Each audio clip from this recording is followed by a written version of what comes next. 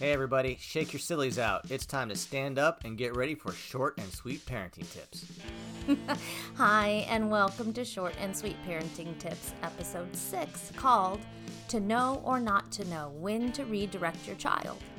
The concept of redirecting your kid versus saying no relies heavily on the positive discipline model. So, if you haven't listened to Episode 3, I suggest you pop over there for a quick listen. The most obvious application of this approach is for toddlers, but I will also cover a different kind of redirecting for older kids. Plus, we'll look at the science behind why this works, so this episode is a bit longer than normal. All the studies and websites I refer to will be posted on the Short and Sweet Tips Facebook page. I first heard about redirecting when another mom suggested that it might help out my child. I maybe had a vague idea how it would work, so if you're also unfamiliar with the term, here's a basic example.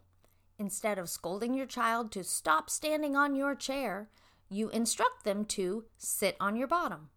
That's very simplistic, but don't worry, I'll explain more about how and why this works and give you some real-life applications as we go. In the article Strategies Used to Redirect Child Behavior, author Laura Agadoni from modernmom.com explained that instead of just punishing your child, you're explaining to them what they're supposed to do. She pointed out that this positive discipline method builds trust by creating a nurturing environment for your child. Okay, even as I'm explaining this concept, it sounds like we're just coddling our kids, spoon-feeding them even. And to be perfectly honest, at first I thought the same thing because this concept is so foreign from the way I was raised. But after unsuccessfully trying all the methods my parents used on me, I realized something. The generation we're parenting responds almost the opposite of the way we would have as children. Hear me on this because I feel like I can't say it enough. This generation is as different from our generation as a peacock is from a pterodactyl. Did you know birds are actually dinosaurs? Thank you, Brooke. Anyway, you get my point. I was so desperate to try something new that this positive discipline redirecting thingy was worth a shot. Again, I strongly suggest episode 3 to learn about all the studies that support this method. Here's some basic reasons to try redirecting, including some expert opinions, and then we'll touch on the science behind it.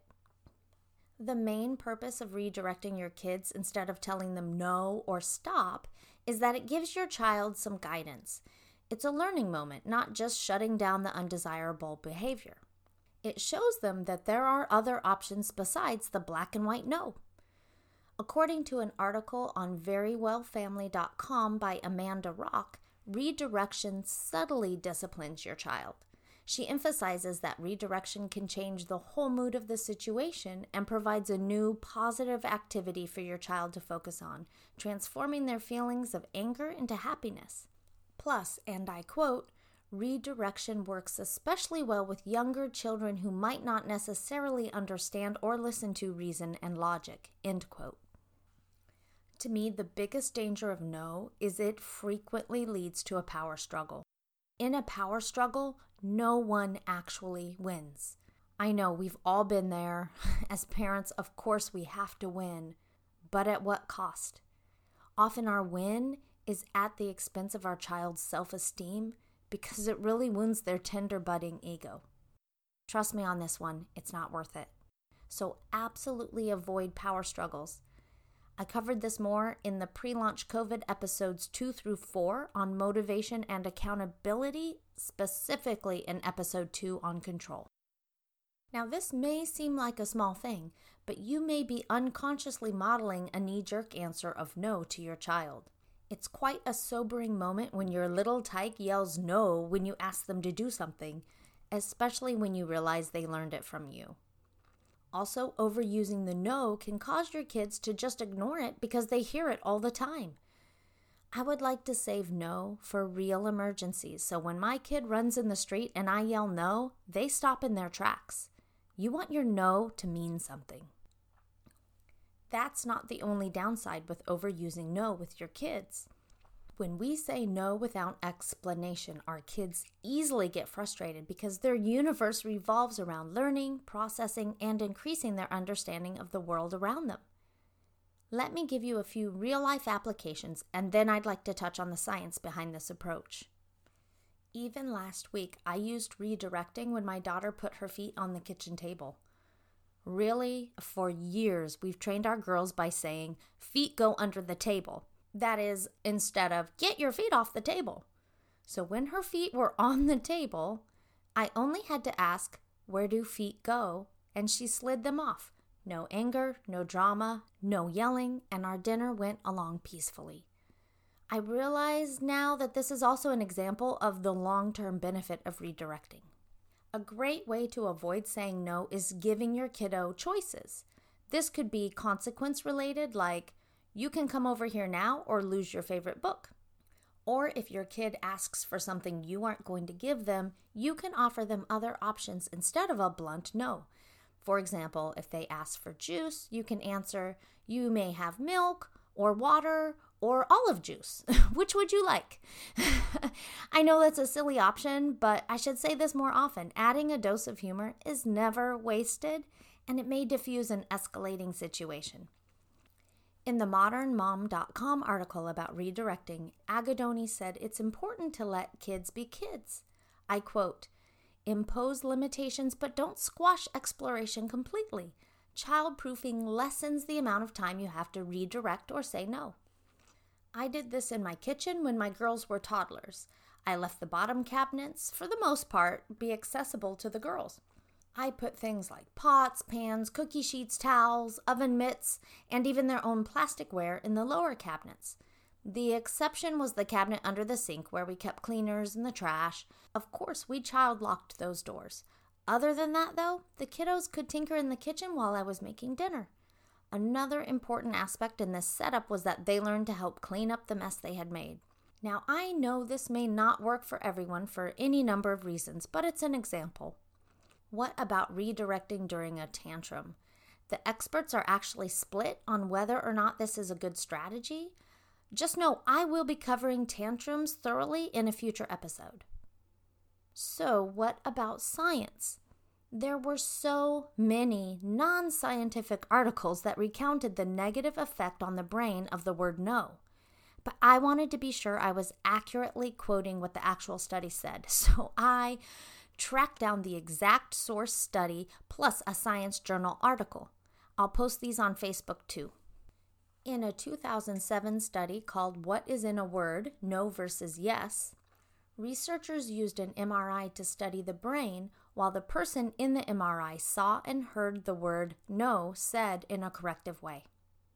They found that this one word triggered a negative emotional response.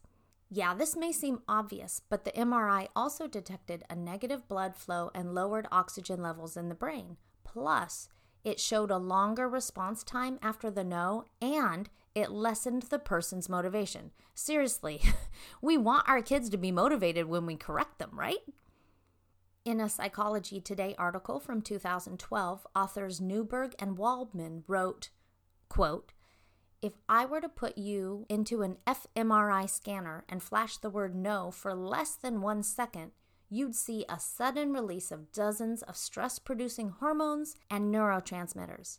These chemicals immediately interrupt the normal functioning of your brain, impairing logic, reason, language processing, and communication. End quote. So I had no idea that one word could do that to our kids' brains.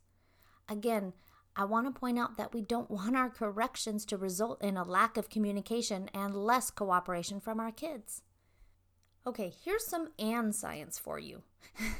Actually, I got this concept from my PR advisor in college. Shout out to Peggy. When I would say, I can't do this, I can't do this, I can't do this, she told me that all my brain hears is, I can't, I can't, I can't.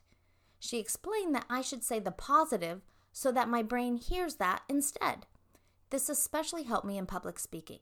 My brain needed to hear, I'm going to do great, instead of, I'm going to choke and everyone will hate me. Then I'll fail college and end my life in a small apartment surrounded by 36 cats. Okay, I got on a little detour there. Anyway, think about it. When we tell our kids, stop kicking your sister, their brain hears, kick your sister, kick your sister. What their brain hears instructs their brain to do what it's told to do. Back to the modernmom.com article. Agadoni offered some insight on redirecting an older child. She wrote, quote, "The older child only wants to argue with you instead of listening, so it won't do you any good to try to shout her down. To use redirecting in this instance, listen to what your daughter is telling you. Repeat it back so she knows you heard her, while redirecting her attention back to your point. For example, if you are explaining why she can't attend a particular party, expect her to be angry and tell you why she has to go. Listen to her reason and say that you would be disappointed too. Then explain that you won't allow her to attend a party where the parents are not present. She may still be mad, but you've dignified her feelings and provided the explanation. You redirected her anger." End of quote. This is great advice that I wish I'd had years ago. It took my daughter's therapist pointing out that my teenager sometimes just needed to be heard without me trying to solve her problems. Hey, fellow women out there, can you relate? When you just want to vent and try on emotions and then your husband goes into fix-it mode? This was so obvious when the therapist pointed it out, I was quite humbled. A book I would suggest for any parent with kids 12 and up is Get Out of My Life, But First Would You Drive Me and Cheryl to the Mall by Anthony E. Wolfe. This book covers the motivation behind a teenager's desire to get you in an argument and how you can diffuse those situations. It's a must-read for anyone with a teen. Another great resource is on the blog datamomkristen.com. Kristen Evans posted 34 phrases to redirect without saying no. I wish I had a resource like this when I was struggling to find a positive way to say, "Stop banging your head on the table." So the link will be on the Short and Sweet Tips Facebook page. This episode was much meatier than I intended, but I learned so much while researching all these angles. It was so worthwhile to dig into the science and psychology behind why redirection not only helps your kids be more responsive, but can make your parenting much more effective. Thanks for hanging in there for this short and sweet parenting tip. Fresh ideas in bite-sized portions.